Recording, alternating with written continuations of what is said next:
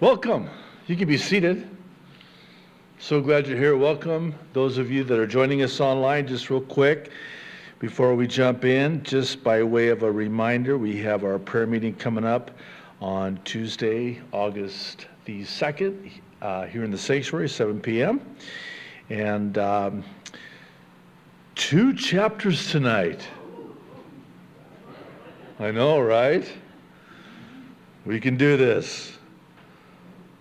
I'll have you out of here by midnight, but we're going to do this. Let's pray. Father, thank you so much. Oh, God.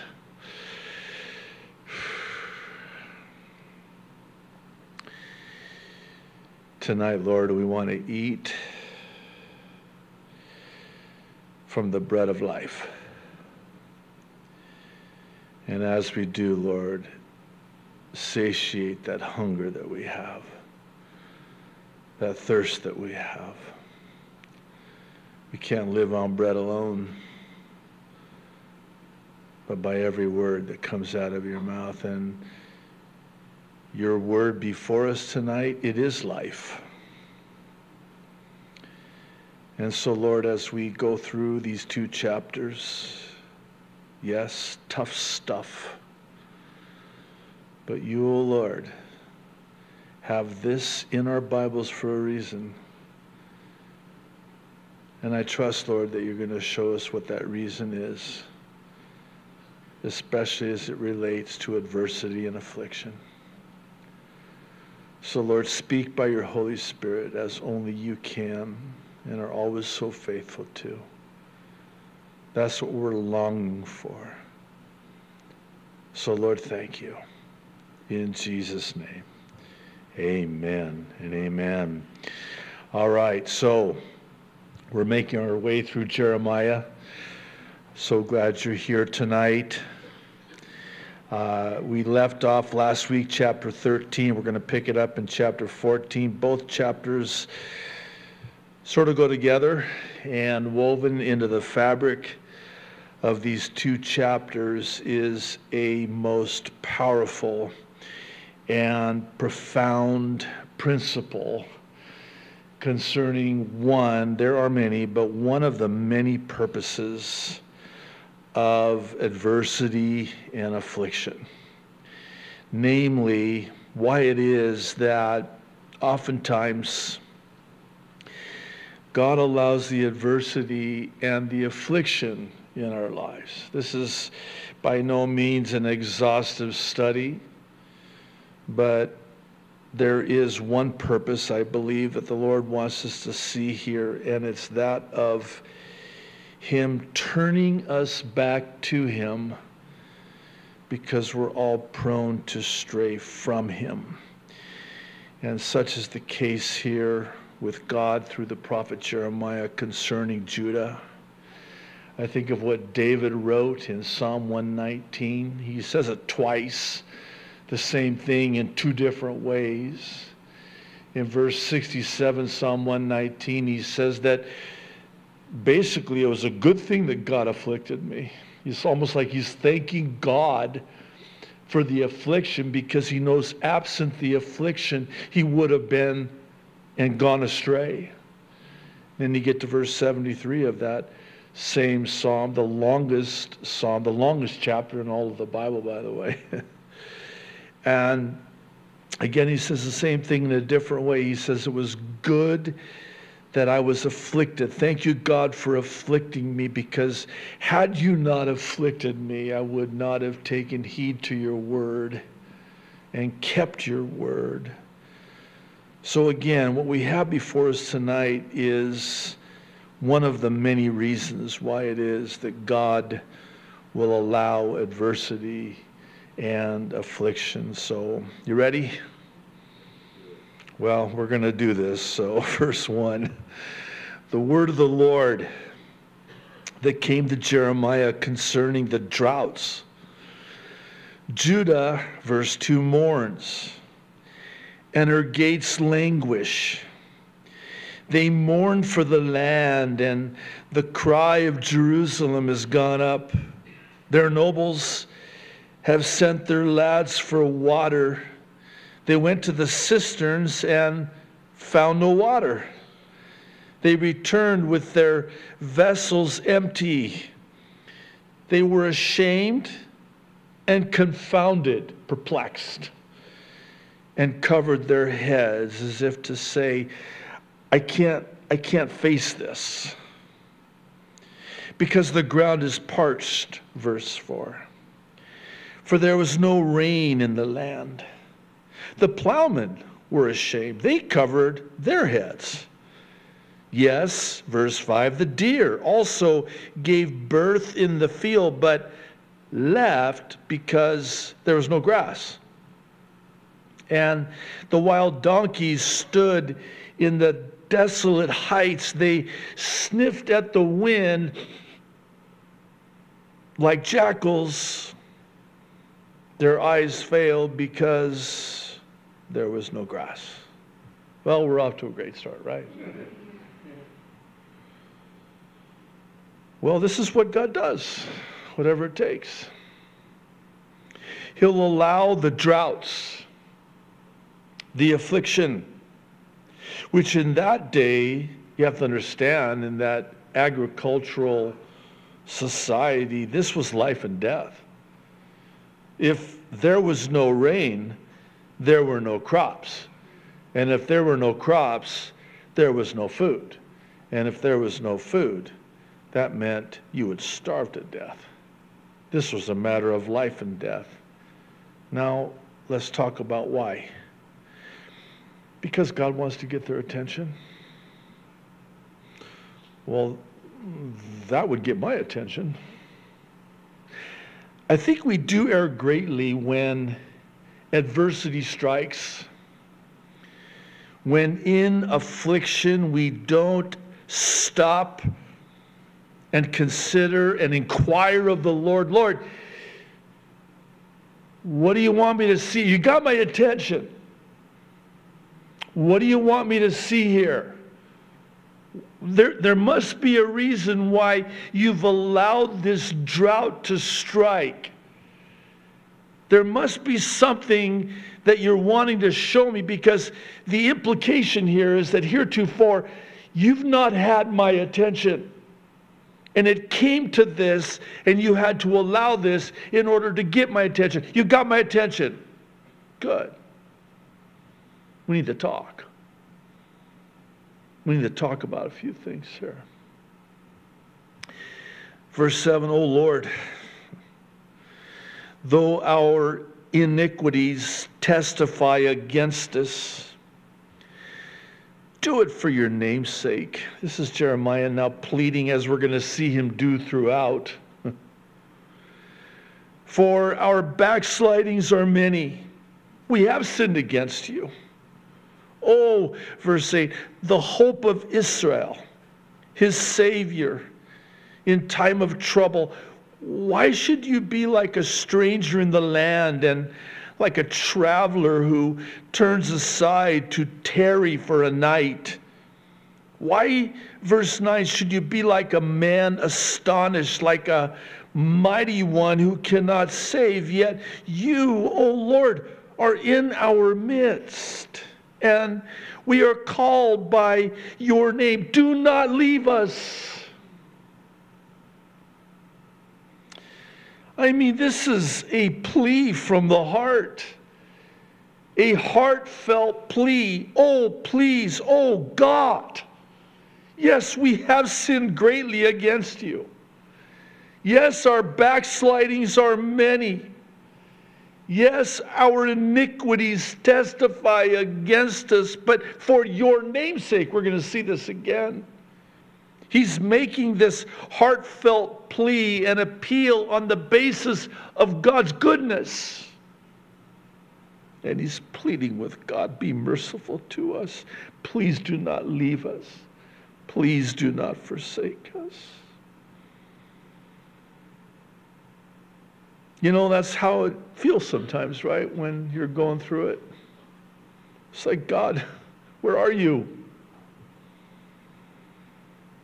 I don't sense that you're here. It's like my prayers are bouncing off the ceiling. You seem so distant. I'm not distant. I'm still in your midst. You're still called by my name. I'm still good. No matter how bad it seems, it can never change how good I am. Verse 10, thus says the Lord to this people. Thus they have loved to wander. They have not restrained their feet. Therefore the Lord does not accept them. He will remember their iniquity now and punish their sins. Then the Lord said to me, do not pray for this people for their good. When they fast, verse 12, I will not hear their cry. And when they offer burnt offering and grain offering, I will not accept them, but I will consume them by the sword, by the famine, and by the pestilence. How are you doing so far? This sounds familiar, right? We saw this before, but this is a little bit different than the last time we read this, and here's why. God is saying that if he were to hearken unto the voice of their cry and answer their prayers and accept their offerings and end the famine, they would just continue in their sin and idolatry. Never think for a second that God wants to resort to this. God has no choice but to resort to this. And oh, by the way, spoiler alert, it works. As far as idolatry is concerned, they would learn their lesson, but it would take this in order for them to learn their lesson. God would have to refine them and purify them and teach them this lesson in the furnace of affliction. By way of the sword, by way of famine, by way of pestilence. Then I said, verse 13, and we've talked about this before, these three words, Lord God, in the English language, it doesn't even come close to expressing the intensity of what Jeremiah is doing here and saying here and pleading with the Lord here. It's an anguish. It's a painful anguish of the soul. Lord God, And then he says this. This is interesting. Behold, the prophets say to them, you shall not see the sword, nor shall you have famine, but I will give you assured peace in this place. Now, why in the world would Jeremiah say this to the Lord? Here's what I'm thinking. It's not really all their fault, Lord. Lord God, they were told by these prophets, in your name, by the way, that there's, no, come on, there's no famine coming. There's no sword coming. It's all good.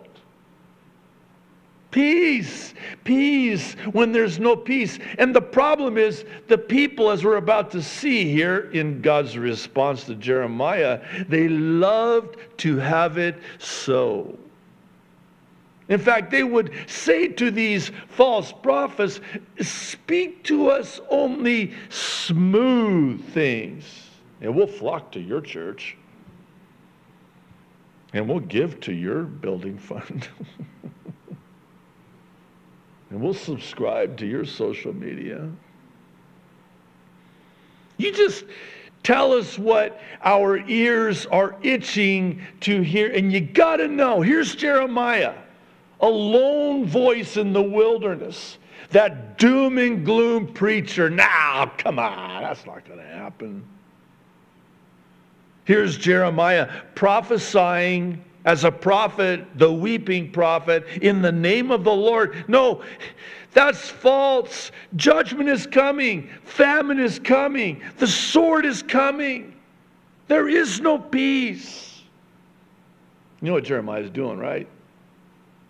He's actually trying to make an excuse for the people and lay the blame at the feet of these false prophets who, Lord, no wonder they're doing this, because that's what they were taught. That's what they were told. Really, what you should be doing is judging the prophets, not the people. Because the people went every week and heard these false prophets say, no, it's all good. He's trying to make an excuse for the people. What's the Lord's response to that? Oh, verse 14. It's not good. And the Lord said to me, the prophets prophesy lies in my name. I have not sent them, commanded them, nor spoken to them. They prophesied to you a false vision, divination, a worthless thing, and the deceit of their heart.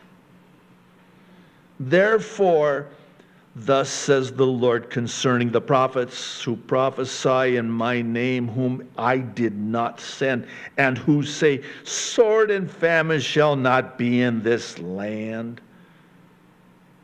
By sword and famine, those prophets shall be consumed. How about that? That's not in the original text. Emphasis added. Well, I'll take care of the prophets. Yes, Jeremiah, you're right. The prophets are to blame, and I will take care of that. I'll handle that. Well, what about the people then? Well, that's verse 16. And the people to whom they prophesy shall be cast out in the streets of Jerusalem because of the famine and the sword.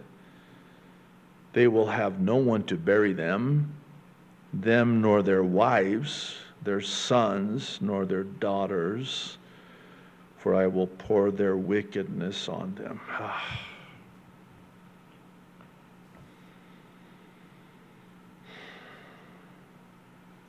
They are without excuse.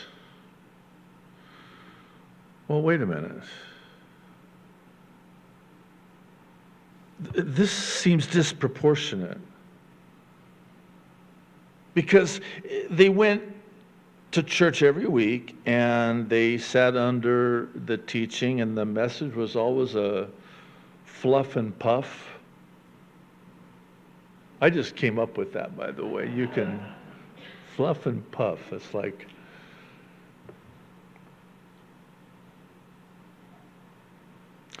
but they had a choice. They knew what Jeremiah was prophesying over here. They just didn't want to hear it. So they flocked in great numbers, Paul to Timothy, to those who would tell them what their ears were itching to hear. No, this is on them. This is not disproportionate. This is not unjust. They had a choice. Am I going to listen to that which I want to hear, my ears are itching to hear, or am I willing to listen to what I don't want to hear, but I need to hear it? Yeah, but it's hard. Yeah, but you need to hear it, because it's life and death serious. I know you don't want to hear it. Who wants to hear that? But the choice was theirs. I mean, they could have gone to where Jeremiah was, but they didn't. Jeremiah had to go to where they were. Remember that? I think it was about chapter 11, chapter 12. You know, before they threatened to kill him. He went to them. They were coming to him. I mean, here you have this church. You'll forgive the illustration, but here you have this beautiful church building. Very comfortable chairs. Burgundy, padded, thick padding. They have to be. And nobody showed up. Well, where are they? Oh, they're down the street at that other church, because that guy doesn't tell them what they need to hear. So what does Jeremiah do? Well, God says, hey, listen, they're not going to come to you, so nice chairs, by the way, but you need to go to them.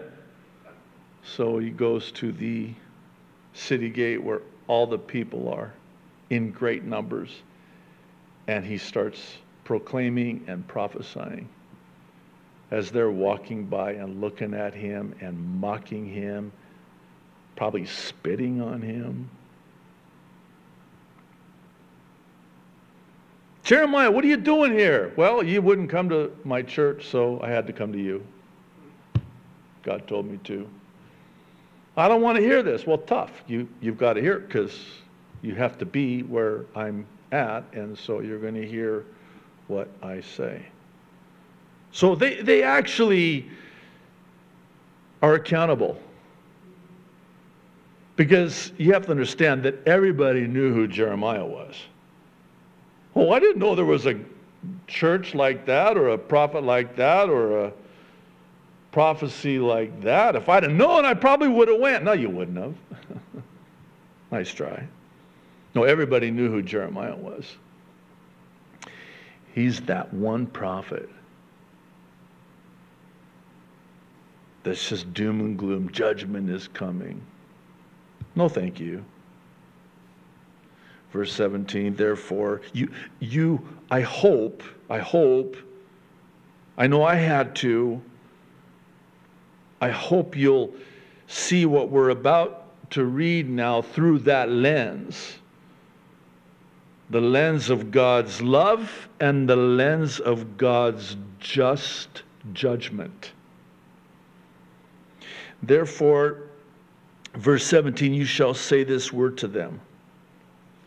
Let my eyes flow with tears night and day, and let them not cease.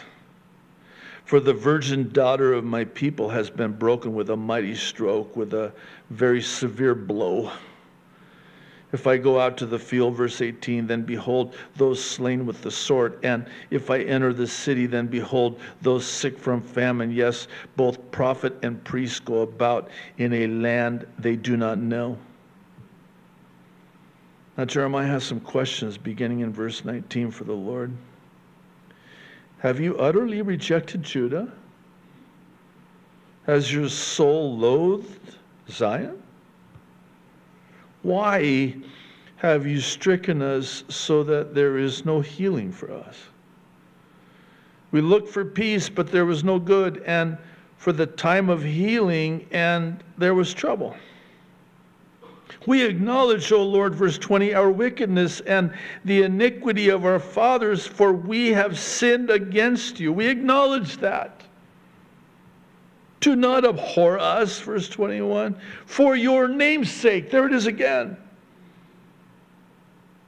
Do not disgrace the throne of your glory. Remember, do not break your covenant with us. And whenever you read, remember, it's not like God forgot. It's more like this. God, recall those times when you were so faithful to us, so merciful to us. Remember, God, what you did in the past. Remember your faithfulness to us. Are there, verse 22, any among the idols of the nations that can cause rain? Oh, interesting, by the way. Baal, he was supposed to be the god of rain.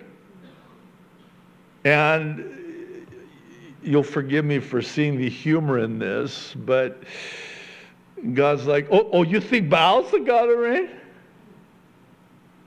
Oh, Baal is the one who provides rain? Watch me now. Here comes one drought.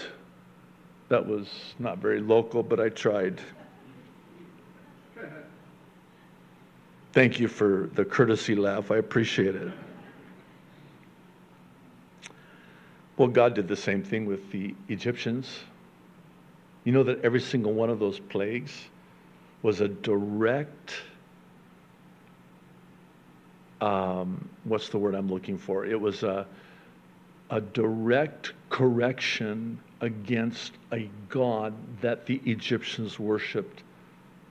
They worshipped the Nile. Oh, you worship the Nile, do you? Watch this. They worshipped, oh, this is horrible, frogs. Not Farags, frogs. You like frogs, do you? Here you go. They had one suggested over 3,000 gods that they looked to. The cow. Where do you think Aaron got the idea for the golden calf? That was totally an Egypt thing. Looks like your brother Moses isn't coming. We're kind of in the market for a god. We don't have a god anymore because he's been gone for so long. So Aaron, we need a god. And Aaron's like, well, okay. And he gets all the gold, puts it in the fire, and makes a golden calf, and they start worshiping. And you wouldn't believe it, but it's there in the Word. It's recorded. It happened. It's unbelievable in every sense of the word. But after the golden calf is done, and they're all worshiping it in the most grotesque way, I won't get graphic, Aaron has the audacity to say to them, behold, this is the God that delivered you out of Egypt. And then here comes Moses. Uh-oh.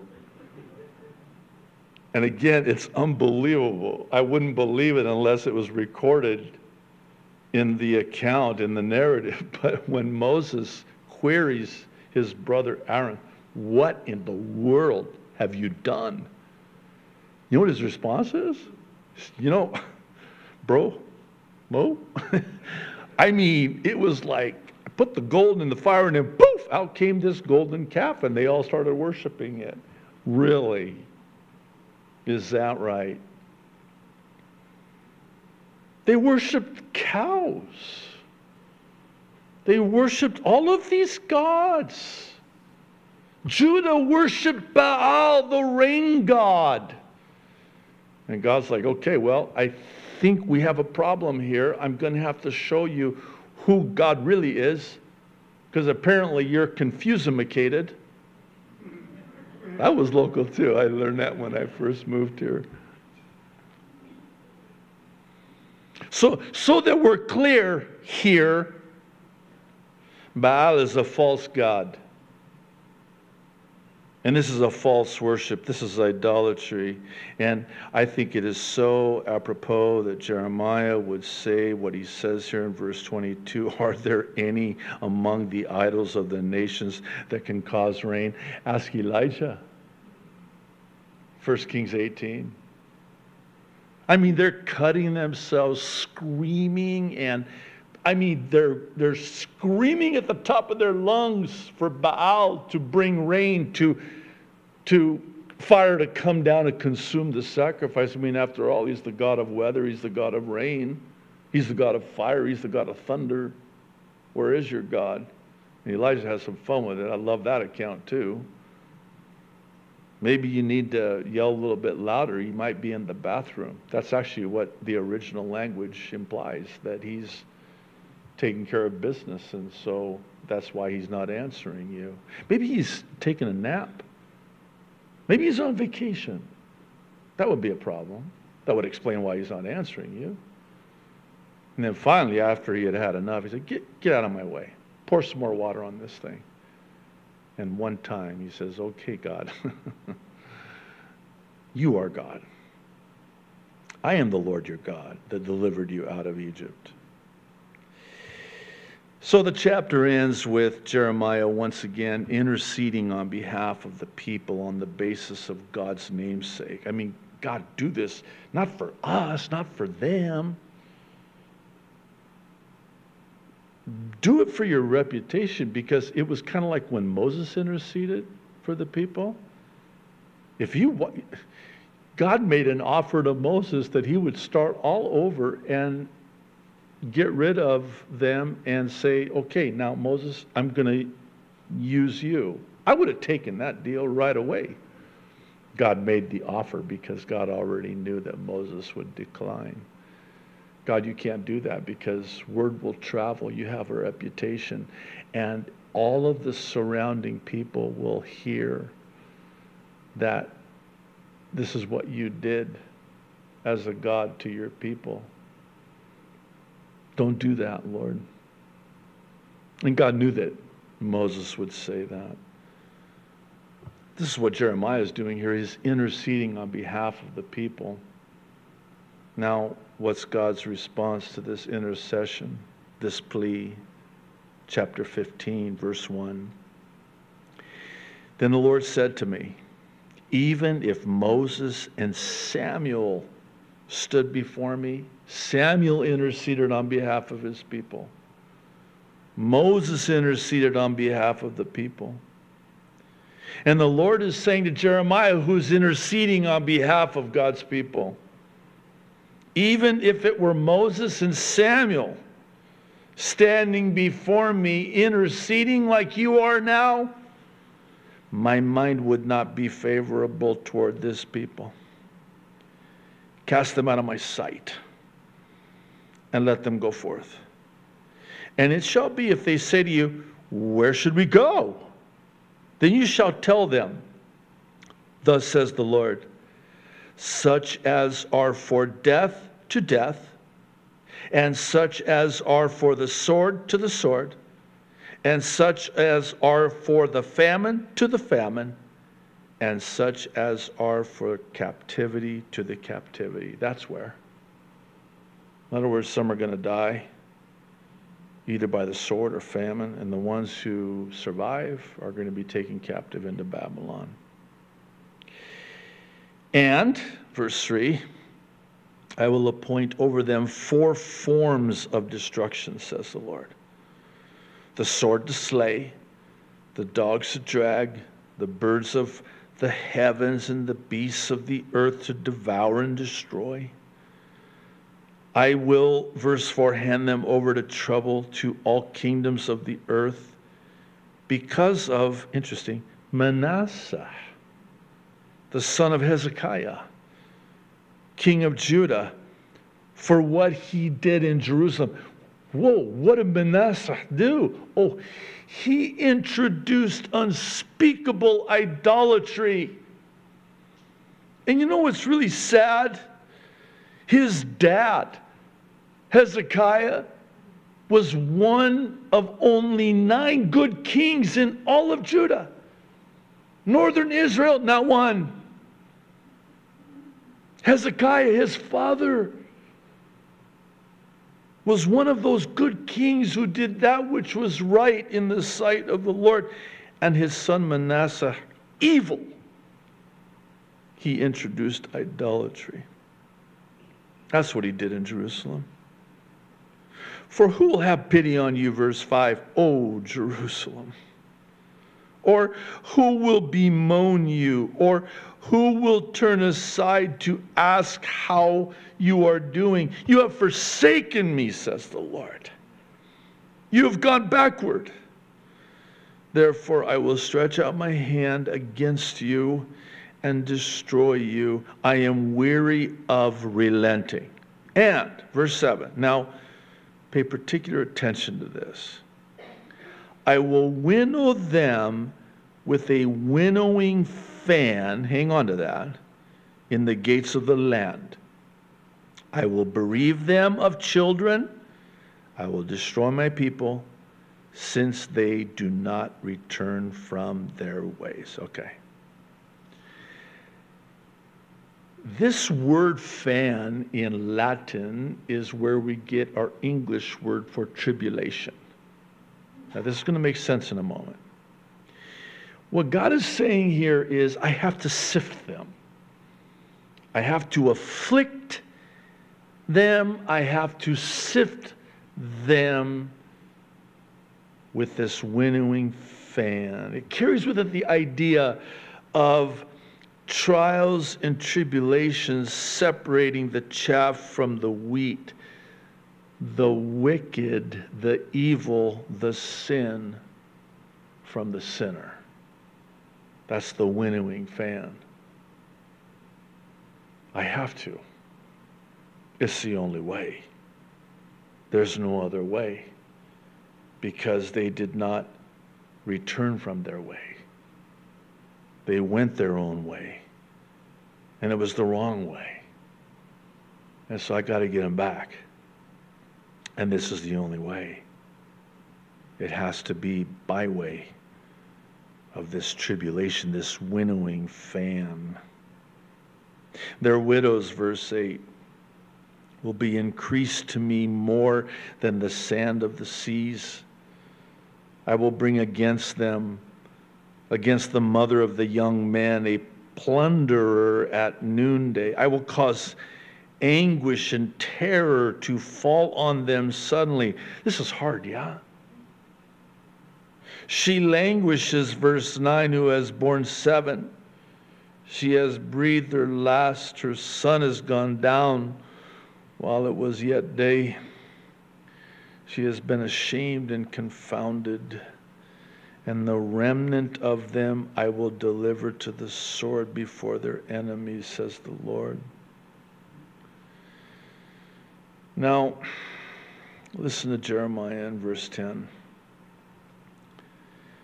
Woe is me, my mother, that you have borne me, a man of strife and a man of contention to the whole earth. I have neither lent for interest, nor have men lent to me for interest. Every one of them curses me. You know what Jeremiah is saying here? I wish I was never born. Man, you have to be really down, beat down, and bust up. Have you ever been there? You're in good company, by the way. I think of many others, Job, for example. It was so bad, so hard, so painful.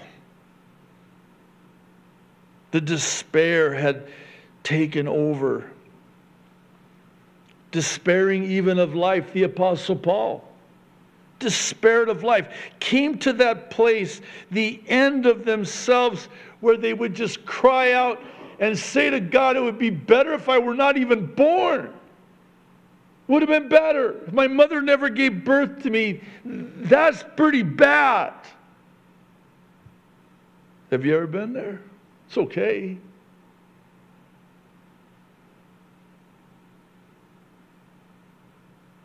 I mean, the adversity and the affliction and the difficulty and the pain and the suffering and the trials can be so hard and so intense.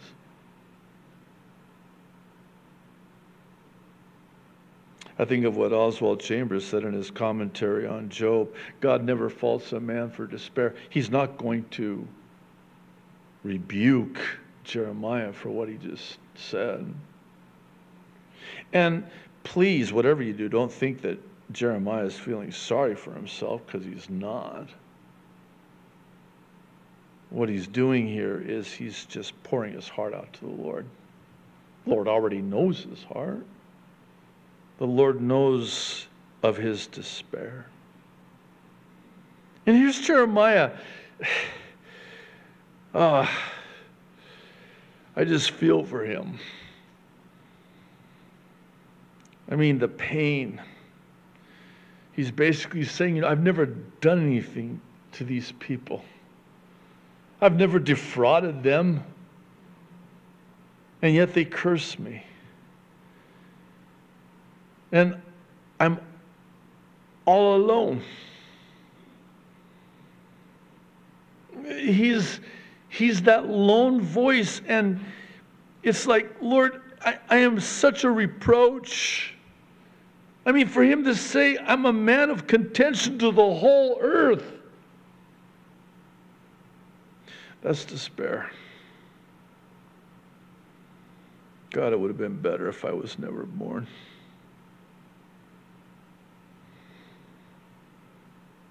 I actually just want to die.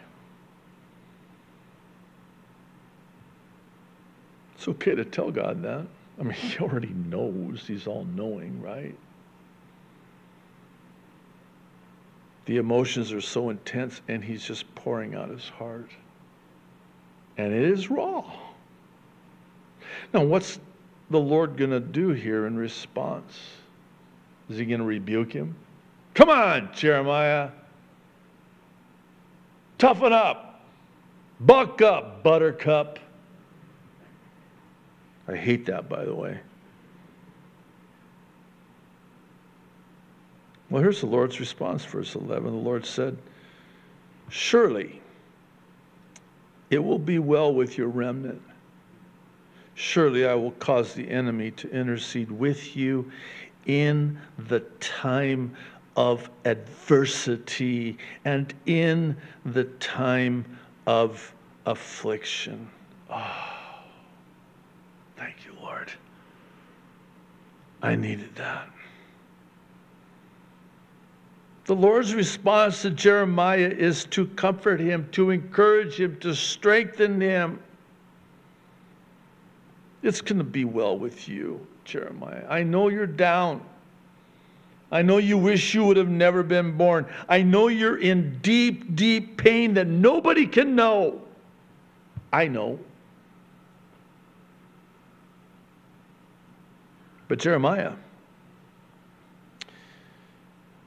remember what I told you? I knew you before you were formed in your mother's womb. I have a calling on your life. And I know it's a hard calling, it's a lonely calling on your life, and I'm not going to release or relieve you from this calling. Instead, I'm going to renew and revive you in this calling. And He does. Verse 12, can anyone break iron? The northern iron and the bronze? Your wealth and your treasures I will give as plunder without price because of all of your sins throughout your territories, and I will make you cross over with your enemies into a land which you do not know. Speaking of Babylon, for a fire is kindled in my anger, which shall burn upon you. Wait a minute. Wait. Can we just go back to the comforting Jeremiah? What? Whoa. What's happening here? Well, the Lord is saying, Jeremiah, I'm going to be merciful to you, but I still have to chastise and afflict Judah. There's no other way. Verse 15, oh Lord, you know. You know, I underline that. And let me explain. Sometimes when you're going through a very, very painful trial, there's no way you could ever explain it to someone. They have no idea.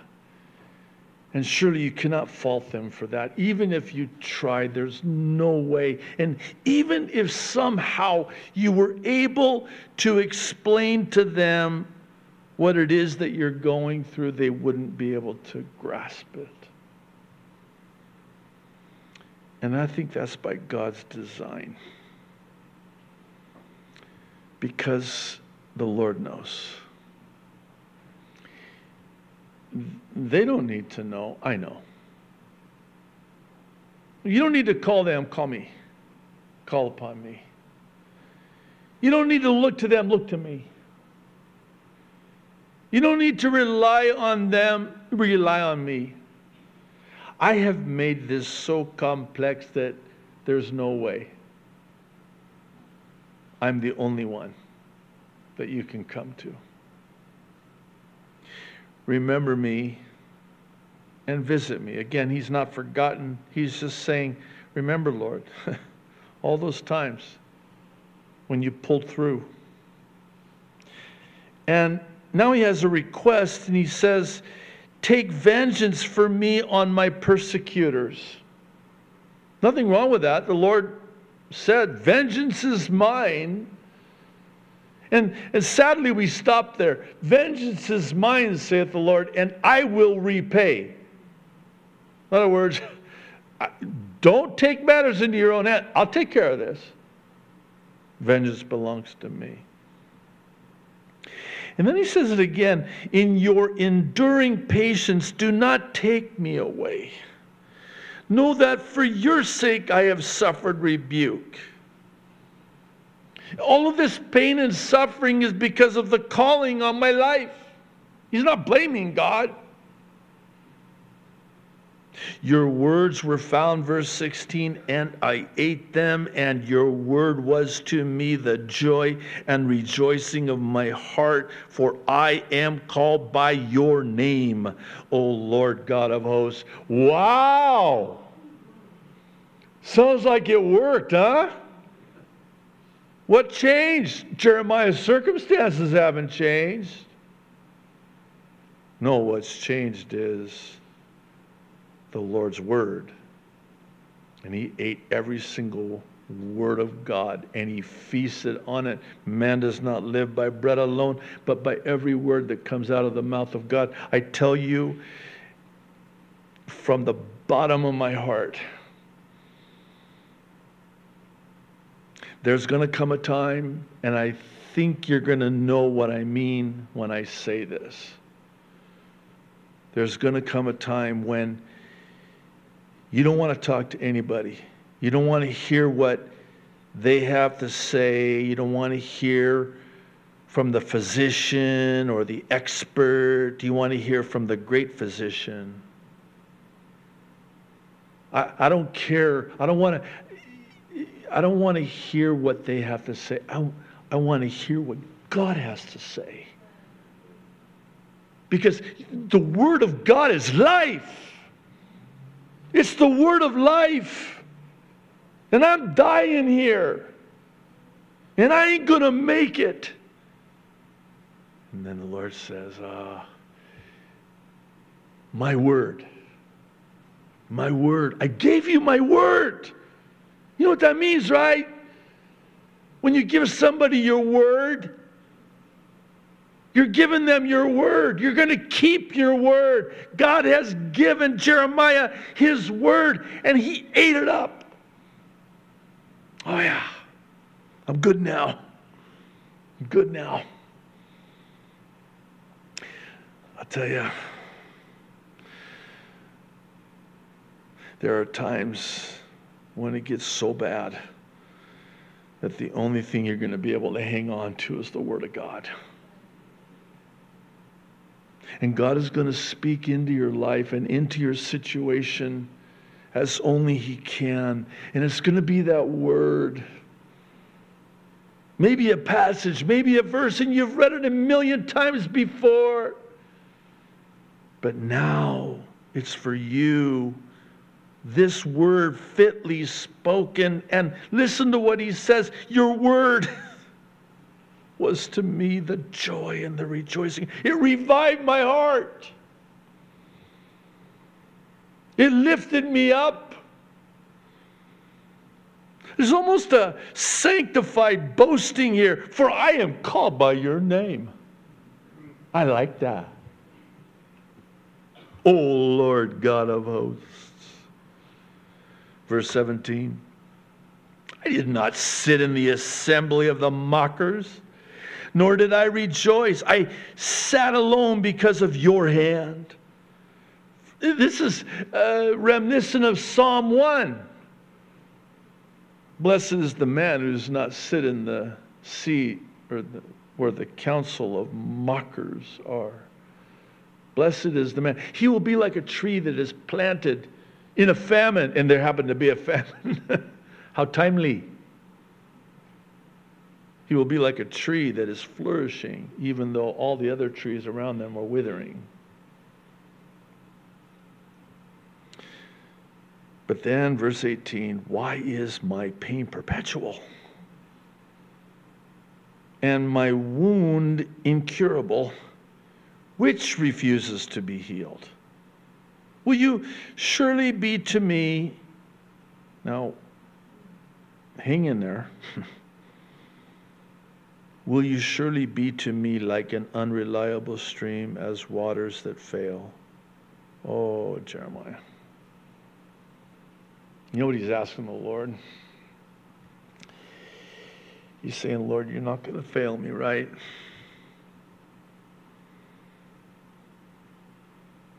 I mean, I heeded the call that you have on my life. I'm suffering because of the call that you have on my life. But I am in such pain, and this is perpetual pain. There's no end in sight. Lord, you're not going to fail me, right? Wait a minute, Jeremiah, we were doing good there for a second. What happened? Well, what happened is what happens to the best of us. Jeremiah, like the many before him and the many after him, is having a crisis of faith. He's having doubts about whether or not God is going to get him through this. Listen, when you're in that much pain, I think about John the Baptist. Who knew? There he sits in this dungeon of a prison. And he thought for sure, I mean, come on. This is John the Baptist we're talking about. For sure, Jesus is going to get me out of here. But the days keep going and he's not getting me out of this. He's failed me. So what does he do? He sends these guys to ask Jesus, because now he's riddled with doubt. Are you the one, or is there another one coming? Because I thought for sure, I had fully expected that I would not be here that long. It seems that you've failed me, and I'm starting to have doubts now. Again, please don't come down too hard on Jeremiah. Many a man of God, many a woman mightily used of God has had those moments when the despair gives way to doubt. Now, what's God going to say in response? Therefore, thus says the Lord, verse 19. Now, I want you to watch this. This is key. If you return, then I will bring you back. You shall stand before me. Second if, you take out the precious from the vial, hang on to that, you shall be as my mouth. Let them return to you, but you must not return to them. Wait, what? What's God saying to Jeremiah? Jeremiah, the pull is strong, I know. The pull is strong. I know you're in perpetual pain. Come back. If you will return to me, don't go their way. They need to come your way.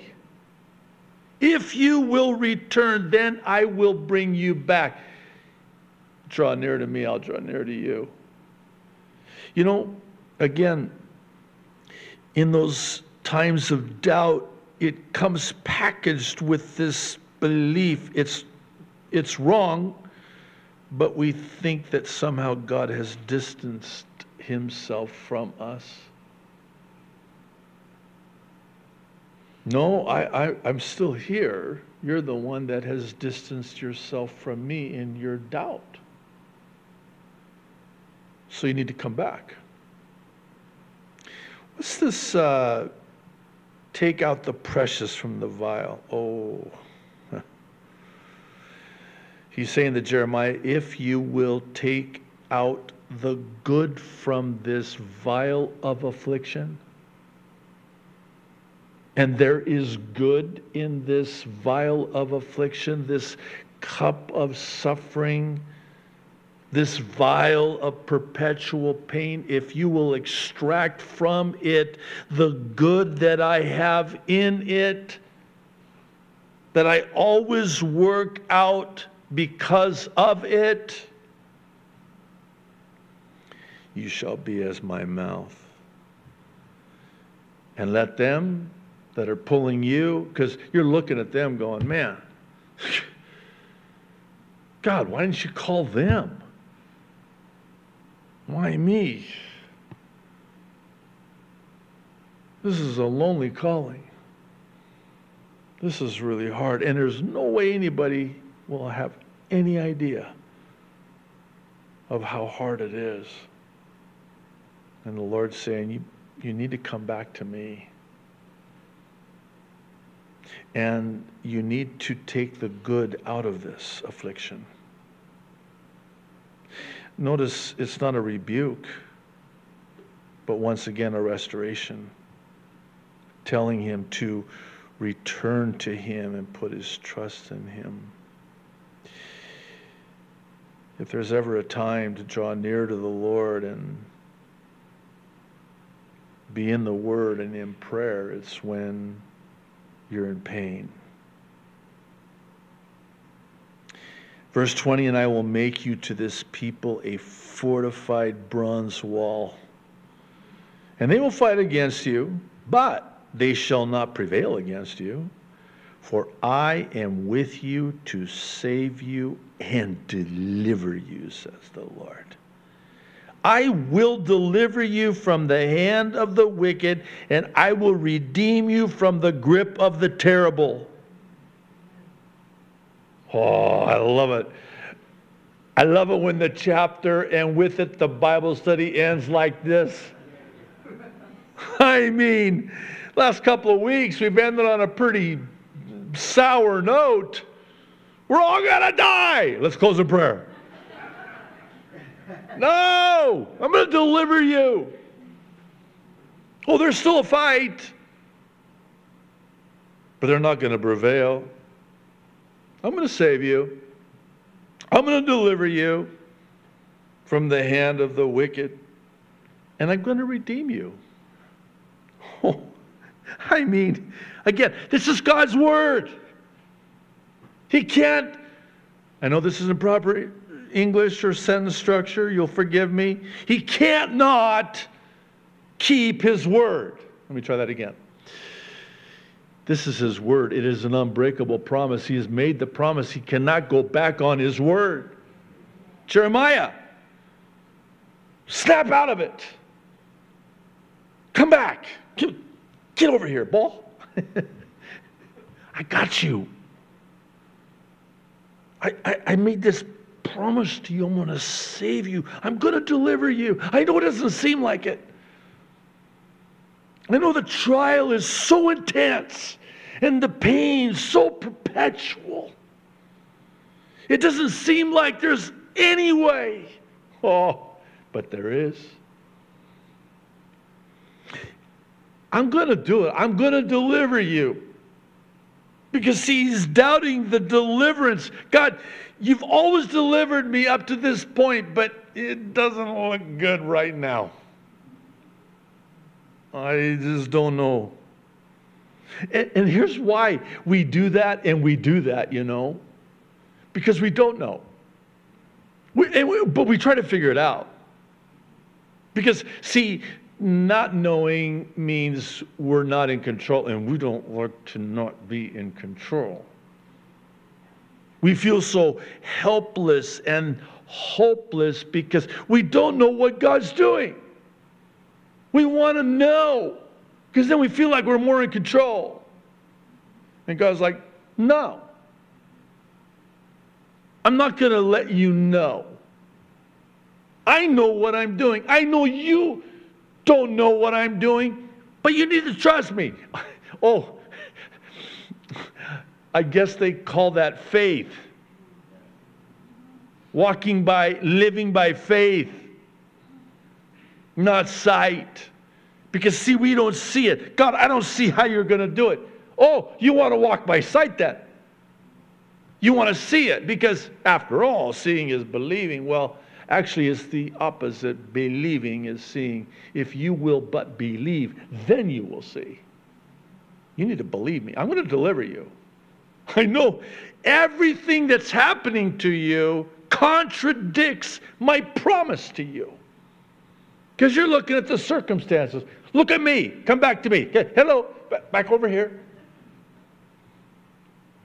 You're focused on them. You're focused on that. You're looking at that. No wonder. Come back. You know we do this. Yes. Get your eyes back on me. Get your eyes back on me. I promised you that I was going to do it. Yeah, but when? I'm not going to tell you when. Just trust me. How? I'm not going to tell you how. Just trust me. Lord, okay. I mean, if you really think about it, what choice do we have? We're actually going to talk a little bit about that on Sunday. We have to wait patiently for the Lord. And the problem is we hate to wait. And see, Jeremiah is asking the Lord to do this now. Let's get this show on the road. No, not right now. I know what I'm doing. I will repay. I will take vengeance. I will deliver you. But I'm going to do it in my time, my way, and for my glory. Because my timing is always perfect. And you'll see. And you'll be glad too, by the way, that I didn't do it on your terms, on your calendar, on your schedule. I'm going to do this, and when I do this, when I deliver you, it will be perfect. Because I'm perfect. You just wait, and you just trust in me and keep your eyes on me. Because happy is he will keep him in perfect peace, whose mind is stayed on thee. One last thing. In fact, why don't you stand, we'll have David come up and close us in song. Ah, man.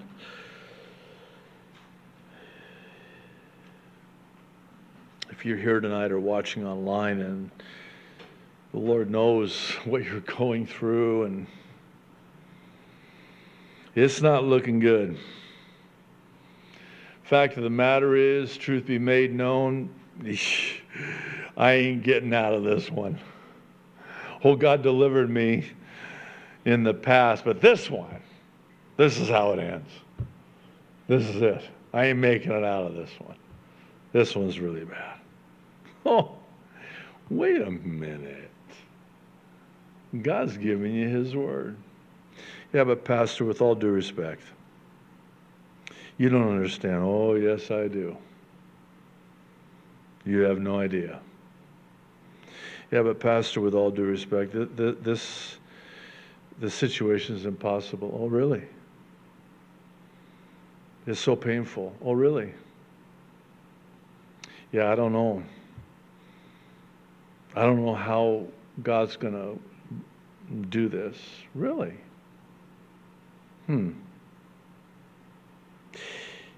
God's the God of the impossible. Yeah, but this thing is so messed up. The situation is so bad. Yeah, but God's good. And God's made a promise to you.